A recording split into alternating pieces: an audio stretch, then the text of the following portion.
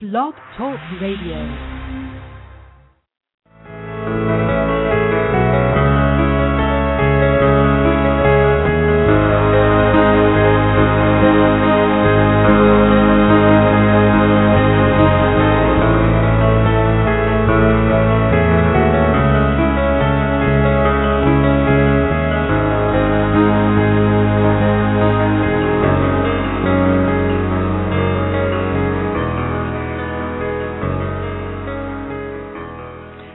Welcome to the September 30th, 2012 edition of Don't Let It Go Unheard. It's the podcast devoted to the discussion of news and politics from the perspective of Ayn Rand's philosophy, objectivism. I'm your host, Amy Peikoff, and today I have for you an interview with Don Watkins. He's a fellow at the Ayn Rand Institute and also, more significantly for our purposes, co-author with Yaron Brook of the book Free Market Revolution, How Ayn Rand's Ideas Can End Big Government. If you haven't gotten the book yet, shame on you. You can still pick it up for a great price at Amazon. I posted a link in the chat room. You could also find a link at my blog at don'tletitgo.com.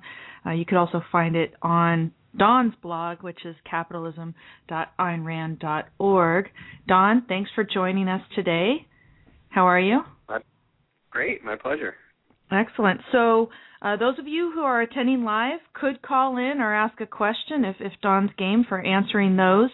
The phone number is 760-888-5817. Again, that's 760-888-5817. Or as I said, go ahead and post them in the chat room. We've got some people hanging out there already. I've got plenty of questions to keep Don busy, but if there is something that you also want to ask, let me know. Don, I understand the book was released on September 18th, and I've heard that it's already doing quite well on some of the bestseller lists. Is that right? Yeah, we've made quite a few of them. USA Today, Publishers Weekly, and we were number 4 on the Washington Post new nonfiction list. So it's off to a good start, and hopefully we'll be able to keep that up. That is excellent. I mean, congratulations in general for finishing a book and an important book that I think could have a great influence, which I hope will have a great influence, especially given what we all learned by reading this book. We need something like this to try and have some influence in the culture. But not just that, with the success, I'm hoping that its appearance on the charts is going to get even more people interested in reading it and not only help your success with the book, but help us all in the long run.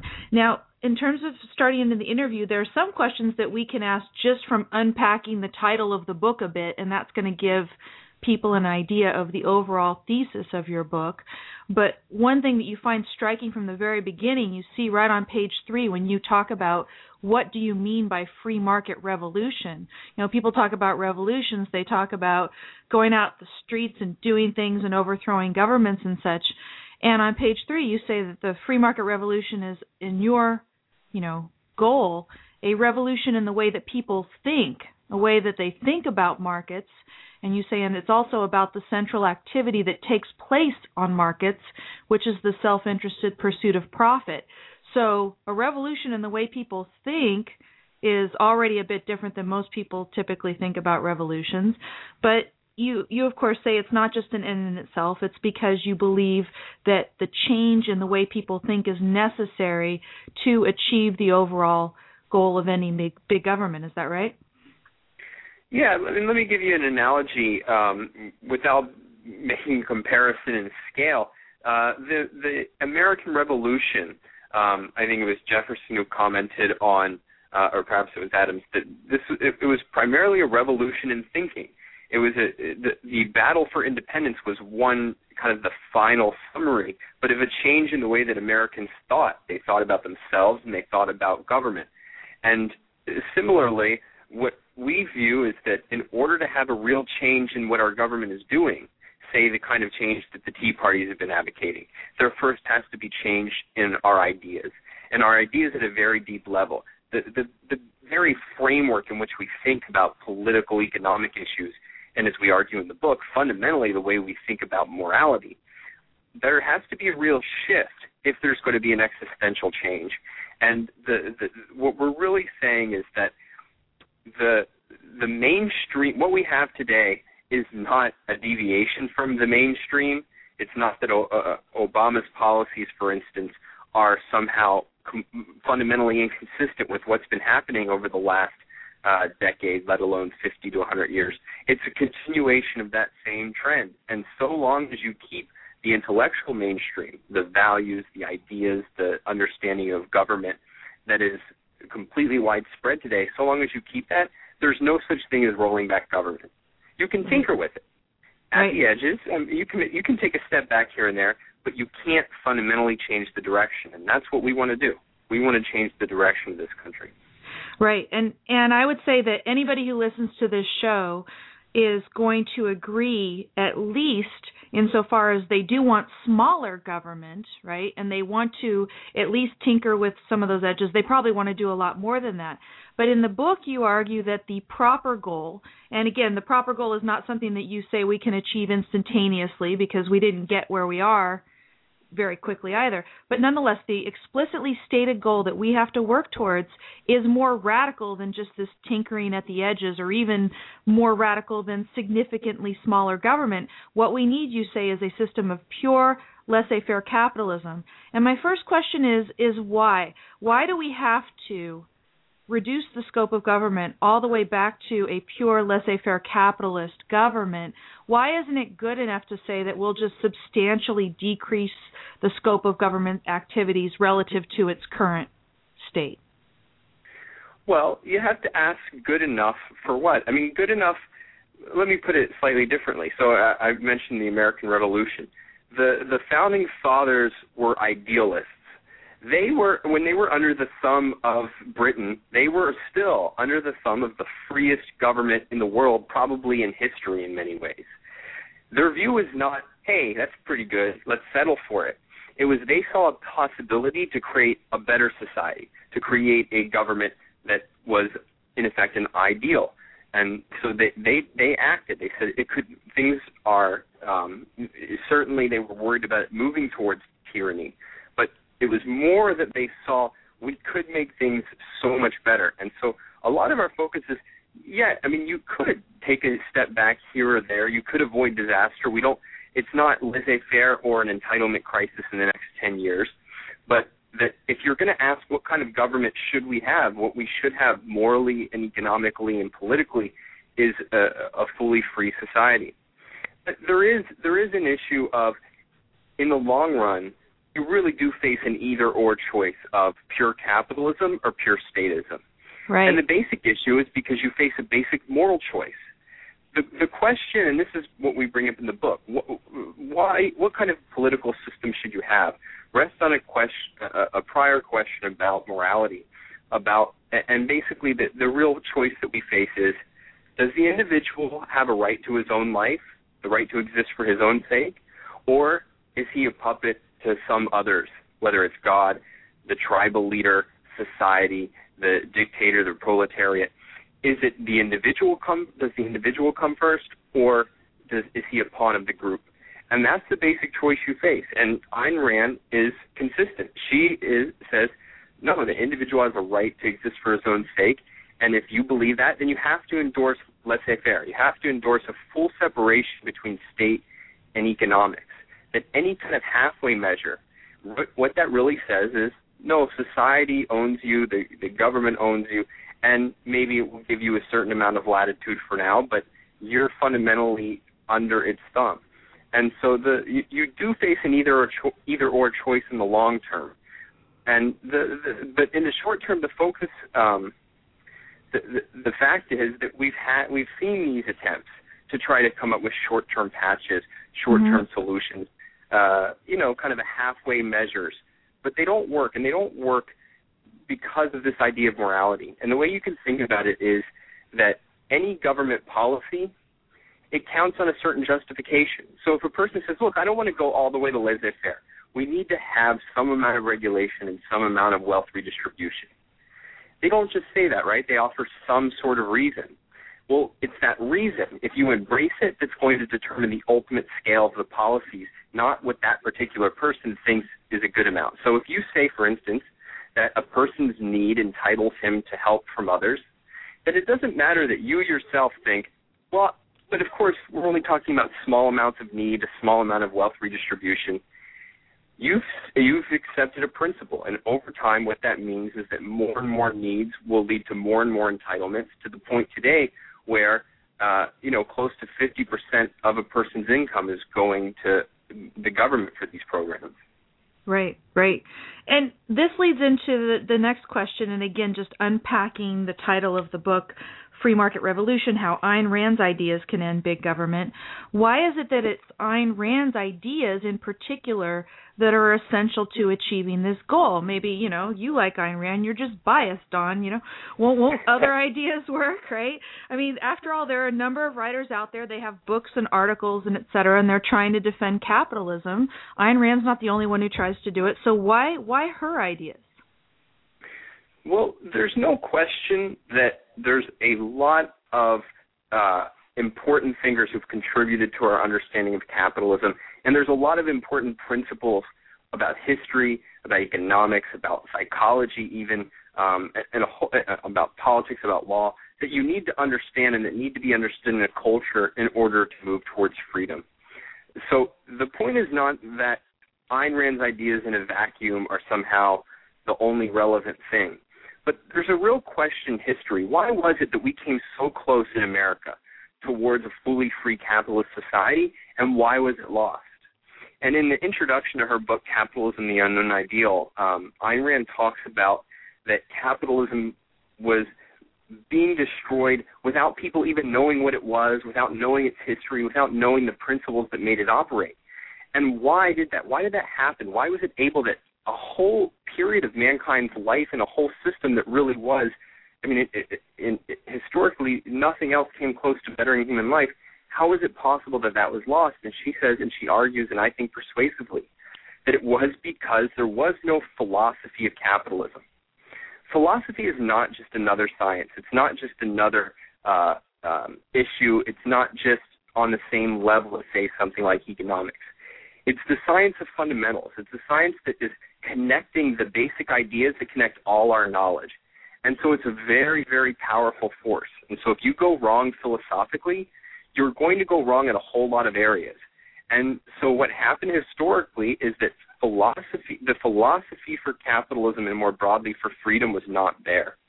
We had the politics of freedom thanks to the Founding Fathers and Locke, but there was no philosophy of freedom. And as a result, then even though the world in front of people's faces was proving the superiority of capitalism, they could not see it. They could not interpret what was going on in front of their faces. And then the intellectuals who shared a philosophy antithetical to capitalism, the ones whose job it was to put all of that in perspective and to tell people what to make of this new phenomenon of industrialization and how to think about individual rights and how they apply to all the issues of the day, to different legal questions. Instead of doing their job of clarifying things, they were doing the job of trying to obfuscate things. And the result was that very quickly capitalism ended up completely misunderstood, and today it barely registers any real content in a person's mind. And so the real issue is, how do you fix that? Well, to fix a problem caused by a lack of a philosophy, you need a philosophy. And Ayn Rand is the only philosopher who really has what I think is a valid philosophy broadly, but also in this context, philosophy of capitalism. Now, in particular, when you're talking about ending big government, what are the primary ideas that you draw from Rand that are essential for people to understand that is going to achieve this revolution in the way that they think about the self-interested pursuit of profit? What is it that people need to understand? I mean, you said on the one hand, they don't even understand capitalism. And in the book, you do describe how capitalism actually operates, what it actually means. But you also talk about the philosophical issues in a very nice, essentialized way. And just to give the listeners some idea of, what are the ideas that you think are so essential in order to achieve this goal of getting rid of the big government, the welfare state? Yeah. So if you think about, it said philosophy in general, we need a philosophy of capitalism. But there's really a crucial philosophic issue that I think really has led to the destruction of economic freedom, and that we really need to get clear on if we want to move people to embrace economic freedom. And so if the basic phenomenon that has led people to condemn capitalism is the fact that capitalism is filled with, you quoted the line, the self-interested pursuit of profit. Mm-hmm. That's really the core activity that takes place in a market. And that activity is so misunderstood and improperly evaluated that the real core of what we're doing in the book is saying people have a wrong view of what self-interest is. If they had a right view, they would tend to value it. Most people, I think, would value it if they understood it. And if they saw then that that's what existed on a free market, let me make it a little more concrete. The conventional view of self-interest is that we all have this kind of, inborn drive to do what feels good, and it's just kind of, if we don't control that, then we're going to run rampant and often, if not always, ultimately harm other people, make other people's lives worse off. On the other hand, if we clamp down on our self-interest, we can rise above it and we can be a little selfless. We can put them above us. We can put, larger spiritual concerns above our innate material drives. Now, and that capitalism is dangerous precisely because it unleashes this destructive self-interest, and it's immoral because it doesn't force us to conform to the dictates of this higher selflessness. If that's your view, and that is most people's view in one form or another, there's no way that you're going to end up saying, yes, we need to be free to pursue our economic well-being without controls. On the other hand, if what you realize is that is a complete misunderstanding of self-interest, that self-interest is, and this is what we argue in the book, that the real understanding is it's being concerned with what genuinely promotes your well-being over the course of a lifetime, that it is what Ayn Rand called rational self-interest, and that involves living by reason, dealing with other people through win-win trade, and that is what a free market actually unleashes and rewards. If that's your view, then then that goes a long way to convincing a person that, oh, wow, maybe markets are a pretty good thing. I mean, if it's a situation where to the extent that we exercise virtues, we can prosper and be happy and it doesn't come at other people's expense, that's potentially very good. But, I mean, I've explained it now at a very high level, but you really have to take it, and we try to take it in the book on concrete issues. How does self-interest play out in entitlements? How does it play out in the business context? How does it play out in the context of large-scale corporations? How did it work out in history in terms of people being poor and people being rich? You really have to work through it at that level and see, oh, this is what self-interest means and leads to, not the kind of disasters we've traditionally been taught. But it's really about self-interest and the economic arena in particular, which is the profit motive. Right.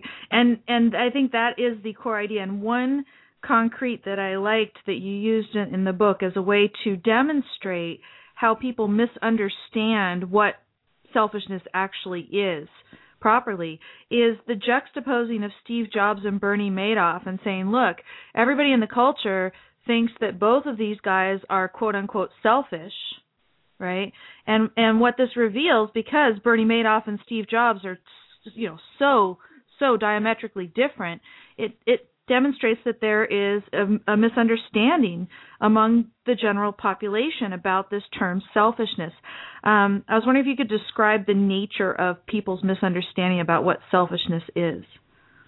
Yeah, no, I'm glad you asked that, because this is really, I think, a core part of what we're doing in the book. Well, let me back up a little bit. One, Ayn Rand comes out and she talks about selfishness in this way that sounds very positive, and we're traditionally taught that it's very negative. And that can be misunderstood, and she's often criticized in two wrong ways. So one way basically treats it that Ayn Rand points to the same phenomenon that everybody else is talking about, and whereas everybody else says it's bad, she just waves a wand and says, no, it's good. Mm-hmm. Now, if you saw somebody punching his mother in the teeth and everybody else said it's bad and you said, no, it's good, you're not going to be too convincing. I don't think you're going to get an audience of millions. So that's not what she's doing. She's not just arbitrarily, blessing something, nor is she arbitrarily redefining the word. she's not just saying, I have a different weird version of a definition of selfishness. What she's saying is that our conventional understanding of selfishness is wrong. It doesn't make any sense.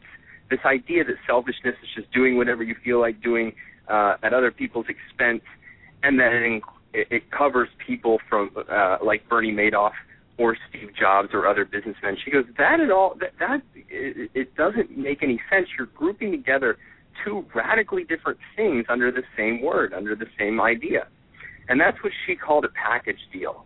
And to put it most simply, there's a great story from somebody who I'm not fond of at all, Bill Buckley, where he says, you can't take a guy who pushes an old lady in front of a bus and a different guy who pushes an old lady out of the way of a bus and say, hey, those are both guys who like to push old ladies around.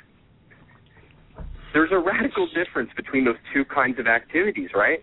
Mm-hmm. And that's what a package deal does. It takes something that's completely different but superficially similar and puts it together. And so selfish, it puts together Bernie Madoff because he allegedly is after what he wants, and it puts together Steve Jobs because he's allegedly after what he wants, even though Bernie Madoff is a guy who didn't create anything, who didn't actually think about what was going to achieve his long-term happiness, who ended up miserable by his own admission, says he was miserable while he was involved in this con, said he's miserable now that he's in jail.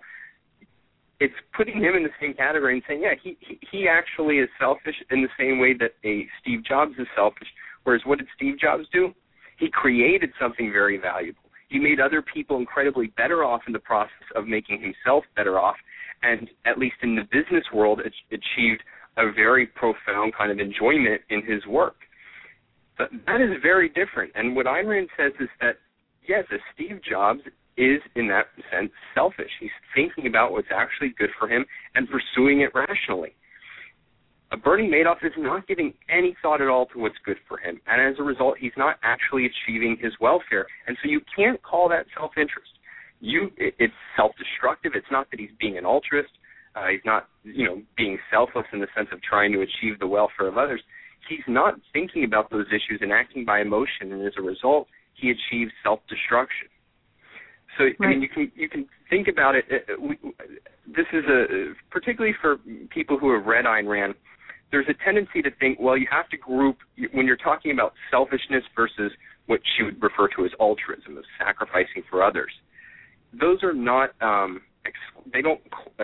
not everybody falls under one of those categories. It's not true that everybody's either selfish or an altruist. It's a real right. achievement to come under the heading of a code of morality. It means you've really thought and made a conscious decision. I want to live this kind of life. And she says, for selfishness, you're dealing only with the thinkers who really think about what's good for them. A person who doesn't think about it, they are not yet, they haven't risen to the level of being either selfish or altruistic. Right. And one of the things that disappointed me about Steve Jobs is that with respect to some parts of his life, particularly his health, I don't feel, based on my reading of his biography, that he gave enough thought to what was required for him to be selfish about his health as he was in his work. And that was one of the very tragic things about him. I mean, he was excellent in so many ways. And then when you read about how he managed his diet and his health, it was so disappointing. So. Yeah, I mean, and this is a larger phenomenon. It's part of the point of, Ayn Rand would refer to compartmentalization. And this is a widespread phenomenon of people being better in one realm than another. And so part of what ethics is giving you, and the reason we need it as a science, she says, there's a conventional view that being selfish is easy, right? Again, it's just doing whatever you feel like doing. And she said, no, actually being selfish is hard because you have to keep that long-term view. You have to think about every realm of your life. And so it's a very rare achievement for somebody to really be selfish in her sense, to really achieve concern for himself as a goal. And that's why we can use Steve Jobs as an example in that kind of delimited way.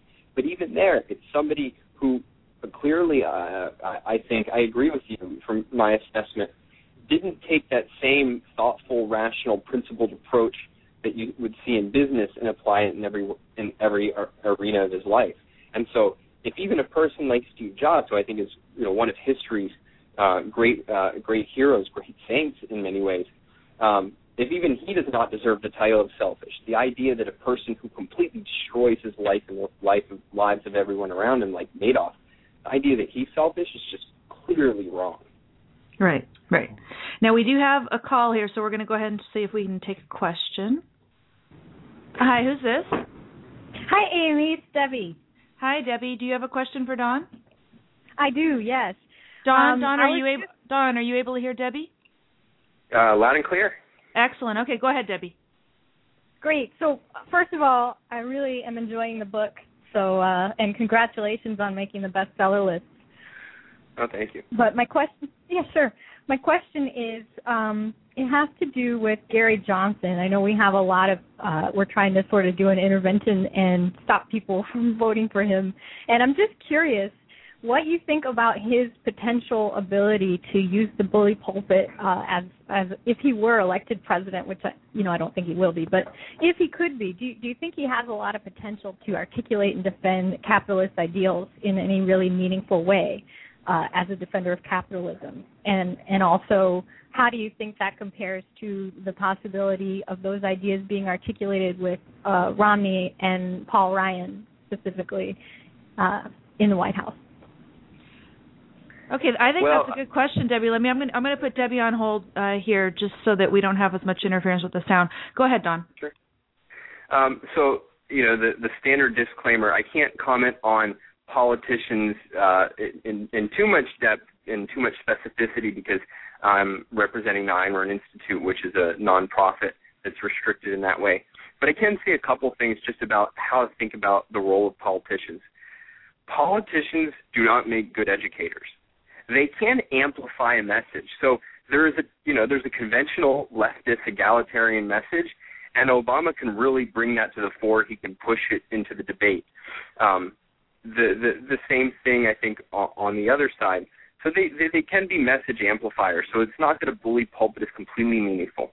But in an election, certainly that never happens. I mean, Ayn Rand used to stress, an election is not an education campaign. In an election, you are cashing in on the ideas and values that people actually hold by saying, I represent your ideas and values. I'm going to enact your ideas and values. So if you're trying to change people's ideas and values, which to be take a pro-capitalist position you have to do, then an election is probably the worst time to do it, particularly today when all you get is a soundbite. And the fact is that something as controversial as capitalism or free market policies, they do not sound good in sound bites. You can get a good sound bite here and there, but I mean, take somebody who's out of the race so I can say more about Ron Paul. There's a lot I don't like about Ron Paul, but one thing in particular that I thought was atrocious and destructive was the fact that he was seen to represent the pro-capitalist side, and in the debates, if you'll recall, he was asked, so what do we do? What do we do about, there's a woman who can't afford a surgery, do we let her die? He had no answer. Now, if you can't answer that, you're doing a huge disservice to your side.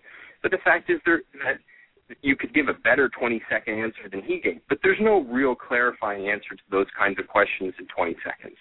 So education has to be done outside of politics, and politics has to cash in on that. That said, I actually don't know anything about Gary Johnson in particular. I don't know whether he's a good advocate. I don't know whether such a person could use the bully pulpit. There's a real – I think it's just the more important part is to remember that there's other bully pulpits out there that are extremely powerful and that don't require giving people of mixed premises political power.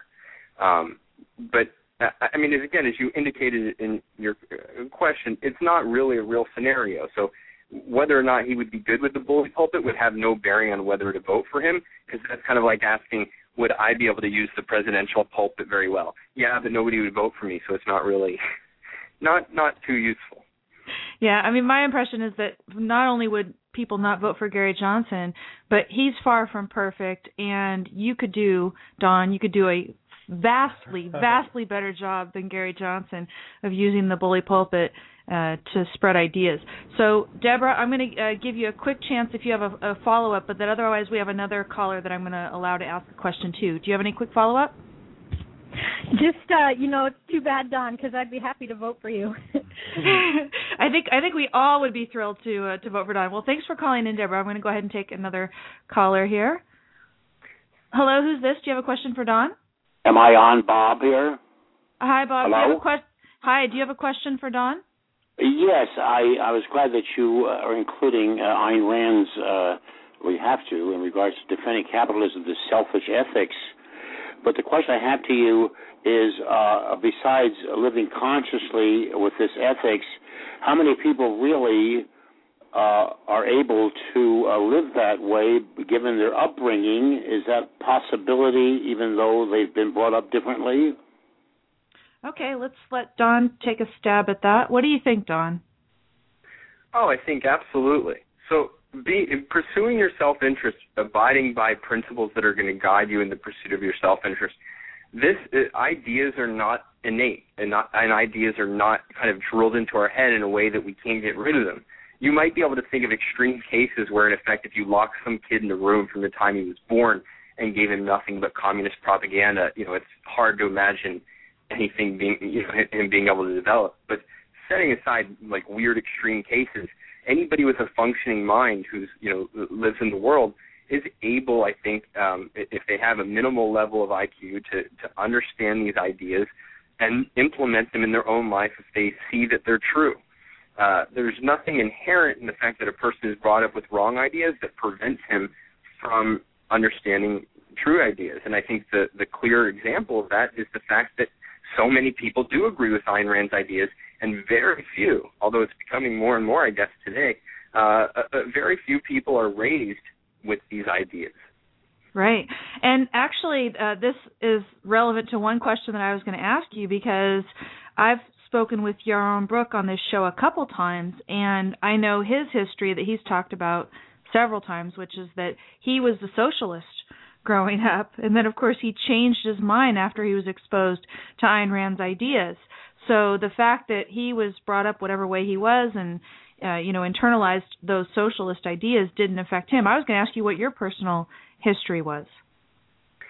Yeah, mine's actually a lot less interesting because, I discovered Ayn Rand when I was 15 years old. I had just become, in effect, philosophically conscious.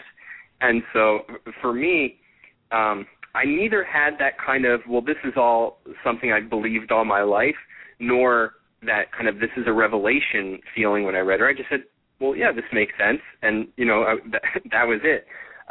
So, I've been nominally Christian before, but it wasn't, I didn't really agree with it. I actually became an atheist a year earlier, before I found Ayn Rand, and but I was always on a pro-reason premise, but yeah, it was just I read her ideas, and she was so clarifying about, these big questions in life, both in terms of how we should think about the question and then what the answer is to those questions, that, for me, it was almost from day one, yeah, this is clearly true. And then as I got older, I realized, well, it's much more complicated. It wasn't as simple as I thought it was for her to even reach those answers. But I still have the same attitude as I did when I was 15, which is how clarifying. Right. And for me, I read it at about 17, and I think I had a similar sort of experience because at least, back then we didn't think about politics that much when we were young. We were more interested in ethics.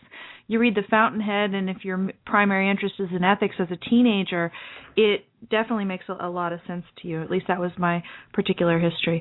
Now, here are some different questions that we have here in the chat room, people. And actually, this one's from Deborah again, who was just on the phone.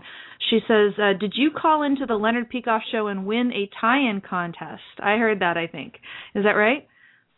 Yeah, so I was a bit of a precocious kid. Like I said, I discovered Ayn Rand at 15, and I did, in fact. Leonard Peikoff used to have a radio show, and he would have these contests where he would give 3 kind of news examples, things that were going on in the world that didn't seem related, but he would ask you, can you find what relates them? Because he's, in effect, teaching you philosophic thinking. Philosophic thinking, you're always looking for that non-obvious integrating factor that underlies a whole bunch of seemingly different, disparate, concrete facts or events. And I did. I happened to call in and win the contest, and he asked me with some suspicion, because I'd gotten the answer so fast, are you some objectivist eminence? And I decided, well, I would not answer that directly. I would just tell him, no, I am 16. And so it was supposed to be self-evident that at 16 you could not be an objectivist eminence. I used to work for that show, so that was a lot of fun all the time. And who knows whether I had any input in the particular tying contest. But as I recall, what he would do is he'd have the front page of the New York Times, and he'd see 3 different stories and then get an inspiration for the next tie-in contest in terms of relating the topics of the 3 different stories. Let's see what else we have here in the chat room. I've got Zach. Now, Zach is talking about, well, what are you going to do in your next book? And I actually did have a question. Do you even have any ideas about what your next book will be?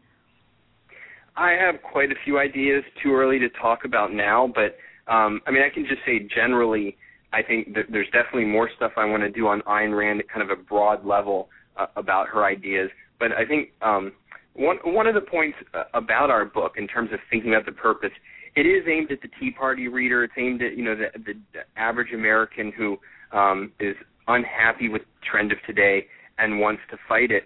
But it's also aimed at providing a framework in which the people who I think are really going to affect those changes long term can start from. And what I mean there is that if you look at how the left transformed America from a basically free society into today's regulatory entitlement state, they didn't do it so much by just arguing at a broad level, we need to get rid of all this capitalism and have more state control. They had crusaders who went into issue after issue, field after field, whether it was education, law, politics, economics, all sorts of these fields they would go into, and they would transform it by really focusing on rethinking how a certain field is conducted, the ideas that dominate a field. But what made them so effective, one thing was that they had an idealistic philosophy on their side. Now, their philosophy was wrong and actually has corrupt ideals from our perspective, but they were idealists, and that made them very powerful. What we need today, I think, capitalism needs idealists. We need people to go into issue after issue, field after field, and transform it to a pro-capitalist approach, or more broadly, a rational approach. And but you need a framework for that. And so our book is for, at least on the political level, trying to give the people who are in these fields and who are going to go into these fields, give them that framework. So going forward, I actually want to focus more on a specific field.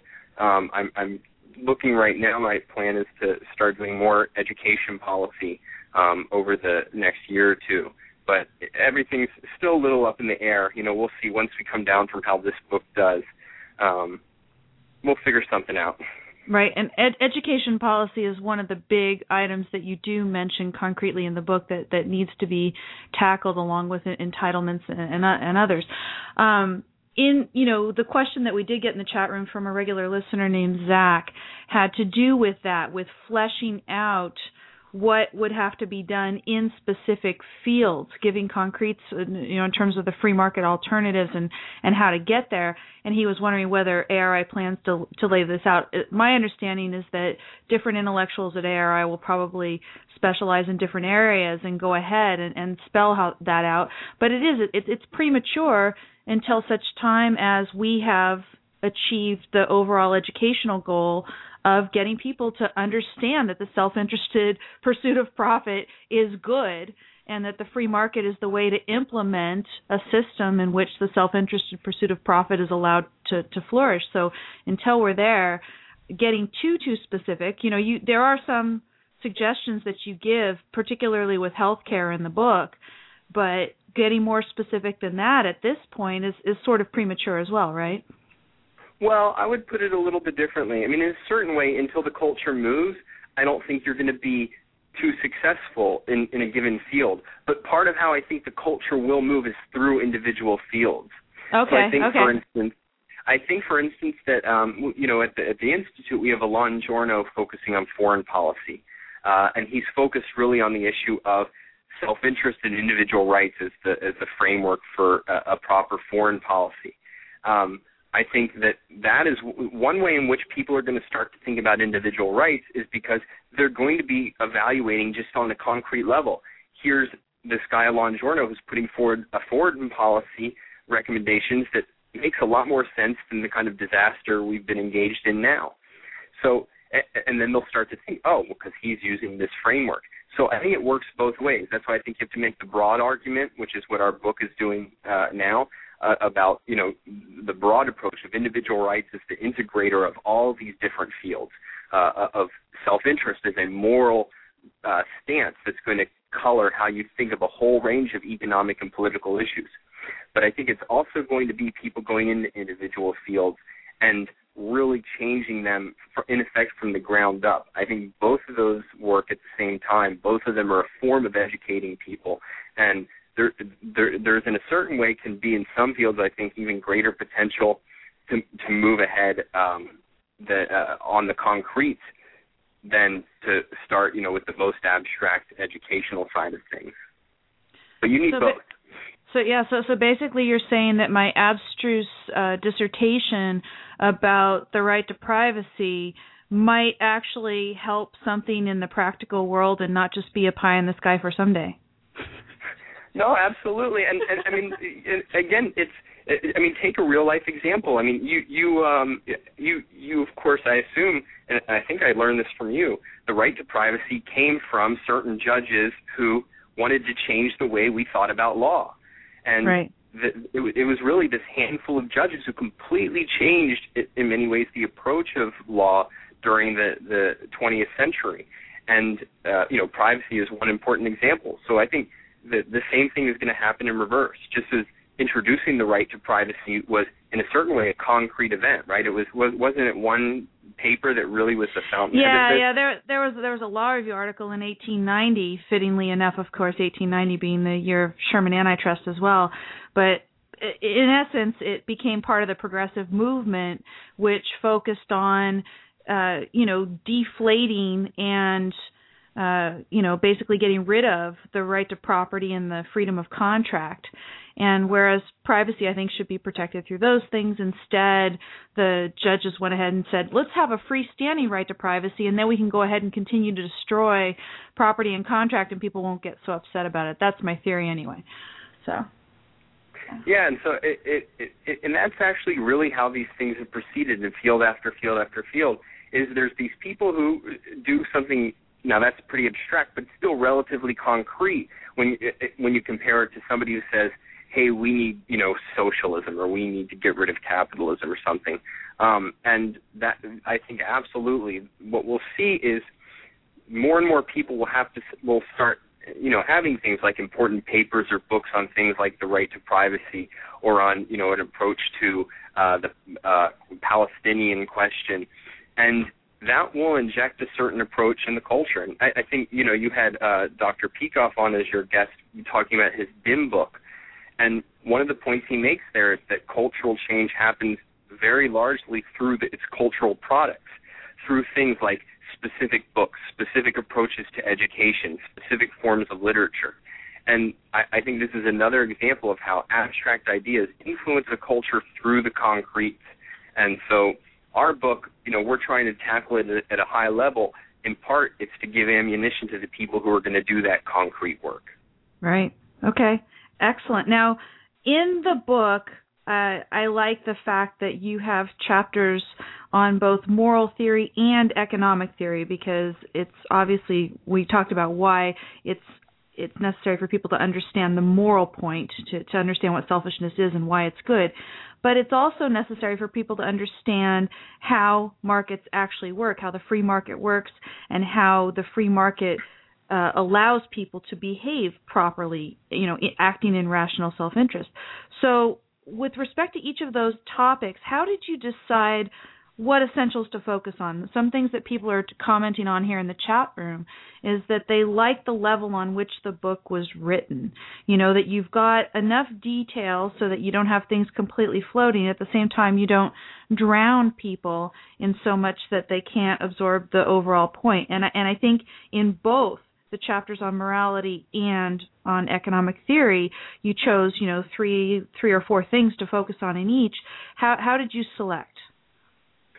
Well, so I thought it was crucial, and first of all, thank you to everybody who said that. That's very kind, because that definitely was our intention.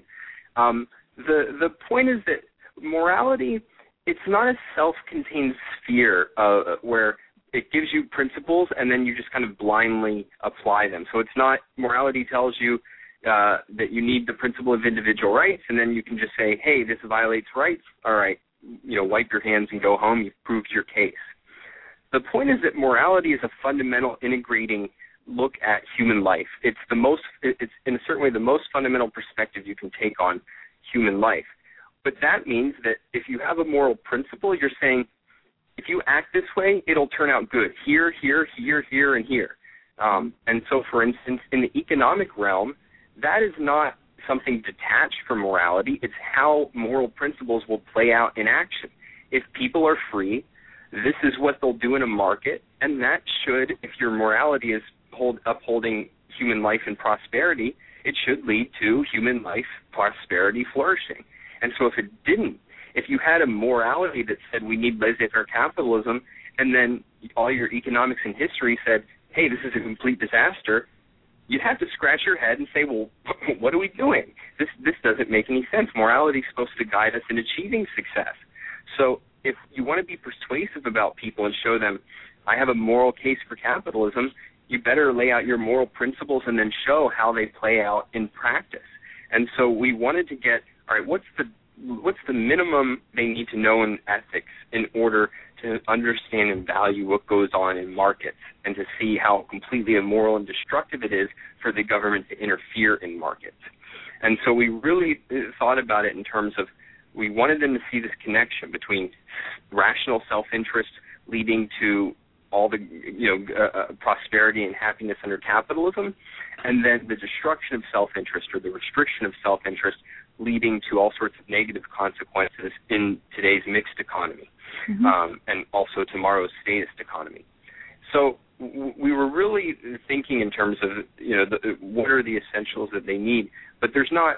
It's hard to give an answer other than we tried to really think hard about have we given enough to make it concrete, but not too much that it's going to swamp people's mind. But we definitely erred on the side of being more concrete in this book because the fact is there's some amazing stuff in the objectivist literature that gives us the essentials for how to think about philosophy and political philosophy.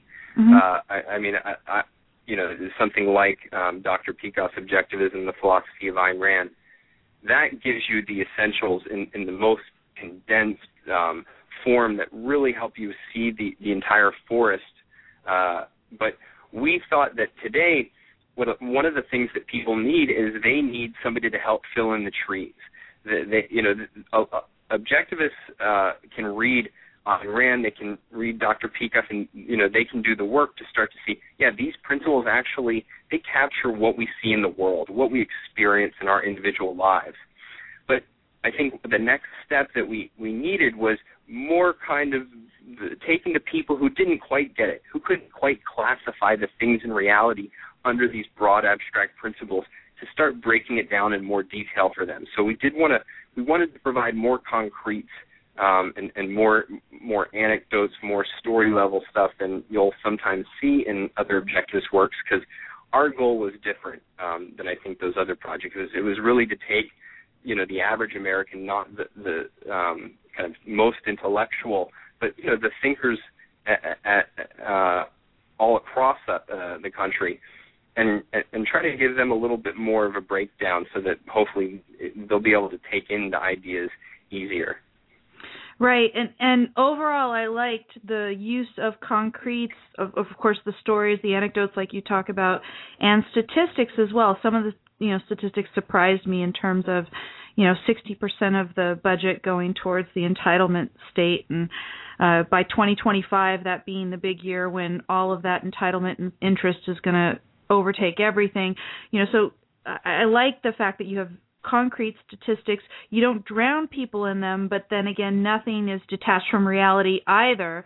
And then there's footnotes. There's plenty of footnotes for those people who want to go ahead and look at these things more and get some more detail. So, Zach, in the chat room, there are some footnotes in the book. You can do some more research.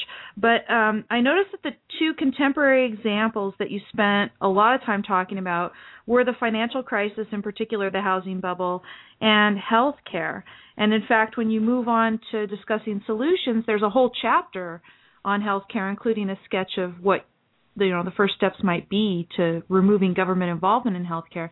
Can you talk a little bit more about why those issues were chosen to focus on? Sure. I mean, that is a perfect follow-on from what I was saying before. The Tea Parties, for instance, I met a lot of these people, and a lot of them are really good. They have great intentions, but there's what I call the Tea Party gap, and that is that they have at a very broad level, yes, we need to be concerned with freedom, with the Founding Fathers, with the Declaration, with the Constitution, but what does that mean in terms of concrete policy? What does that mean for the Federal Reserve? What does that mean for Social Security? How does being for free enterprise apply to understanding the financial crisis or health care or Social Security or regulation of business? They don't have an answer to that, and that's why you'll so often see them at a very broad level saying good things and then at a very narrow level endorsing many not so good things. And so we wanted to close that gap. We wanted to show how these abstract ideas play out in the concretes. And in our view, the two most important concretes today and two of the most complex to understand free market principles is in the financial crisis and healthcare. And for the financial crisis, that was pretty obvious. It was particularly when we started writing was right at the beginning of the financial crisis. It's when it broke onto the front pages that we decided this kind of book needed to exist. And so if you're going to say that we need free markets and you don't give people an account of how free markets are not, in fact, responsible for the financial crisis, you're simply going to be written off. So we felt we had to get that just to get started. But it wasn't only polemical. We thought, here's a great example of how moral ideas led to a crisis and led to our misunderstanding of the crisis. So it was great. It perfectly captured for us the problem today, the fact that people's moral views were leading them to endorse anti-capitalist policies. With healthcare, again, this is kind of like the core issue, one of the core issues that's happened in the last 4 years in terms of moving away from economic freedom or what remains of it in this country. But it's also one of the most complex. It's really complex to get at what are the cause of the problems in healthcare today, and how would a free market solve them? What even would a free market in healthcare be? People, even now that we have Obamacare starting to get implemented, people still think of it as basically this is a free market approach, right? Right, Why? right. And one because of the we have private insurance companies and so-called private insurance companies. And so we felt we had to clarify that issue, too, if we wanted to be at all convincing. One of the things that struck me in the chapter on healthcare, too, is, and it's true, you said that healthcare, because as a science or, as an industry that's implementing science, it's fairly recent origin. And so, therefore, it grew as an industry during a time where we were already implementing a lot of government controls. And so, in effect, healthcare has never really experienced a free market at all, whereas at least with other sectors of the economy, you could point to a time in which the market was free or nearly free. You could never even do that with healthcare anyway, so it makes it even harder to understand because we've never truly had a free market in healthcare. Yeah, absolutely. There's just a general issue of history is so important, and the fact that people haven't gotten educated in history today is such a disaster. I'm raising my hand. I'm raising my hand. I have such a lack of education, it's disgusting. So go on. Hey, yeah, me too. But there's such this lack of understanding. But with something like healthcare, it's all the more disastrous because, like you said, there never has been that area where free markets were really fully free to work. There were freer eras, and we talk a little bit about how that they function better. But see, this is one of the difficulties in something like capitalism. In convincing people of it. Historically, what we've had is the elements of freedom have led to progress and innovation in the economy and our standard of living, in the kind of technology available, while there's been a disintegration of our amount of freedom and a lessening of how far we've advanced from where we would be if those areas were freer. And so there's this weird kind of thing where our policy was better in most arenas 100 years ago, but the quality, the technological knowledge, the amount of wealth was lower. So, for instance, in the era before the entitlement state, to take a different example, here people were freer, and yet most people were not living as well as they are today, and that's because we would say economic freedom hadn't been around as long, hadn't been able to make people rich. But so there's this hard thing to explain to people, which is that they associate the low standard of living with the fact that we didn't yet have government interventionist policies, whereas really what's happening is two trends going in the opposite direction. But all these things are complex, and so you have to take things like healthcare, and you have to be able to provide a context for people to understand the history and why things look the way they do today. Right. And in terms of helping people to achieve this free market revolution, in terms of them, fixing their understanding of markets in general, and in particular, like you say at the beginning of the book, the understanding of the self-interested pursuit of profit as good, as not evil, right? That this is essential. We have to do this. What can people who are listening to this show now do to help bring this about? Yeah, so I would say the first is to understand at the core, like, what needs to change. And what needs to change is people's thinking on these issues. I mean, there's no way around it. Everywhere I go, I get a question of, what can we do? What besides education? And there's plenty you can do besides education, but at the end of the day, it's change their ideas or it's done. I mean, that's what has to happen. But so the key thing is to know, well, what are the high leverage points? What are the core ideas where if you can move people in a better direction there, you can really achieve rapid change and move them in a much further direction. And so in the book we lay out that there's what they need to understand is just the core of self-interest, that a genuine self-interest and the way that it shows up in the profit motive is through a person being rational, productive, and dealing with others through win-win trade, and that this shows up in a market because through the fact that markets lead to prosperity and win-win success for everybody involved in the market. Now, in terms of the specific actions, it's once you have that kind of framework, then the job is to get those ideas out there. And that means there's a whole range of activities. But one of the core ones is find examples where a person's making that case in a way that you regard as effective, and pass that literature out. Make sure it's widely distributed. I think the number one thing that objectivists can do is get those ideas read, whether it's my book, whether it is an op-ed, whether it is Ayn Rand's books, above all else. Get them into the hands of people who you think can be responsive, because there's a lot of great material out there, and that's how the left took over, by massively distributing all of their ideas, and that's how I think we can succeed today.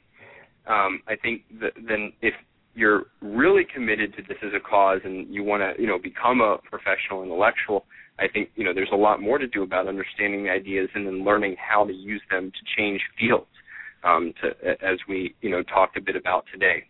But really the answer is, as Ayn Rand said, speak out on whatever scale is available to you.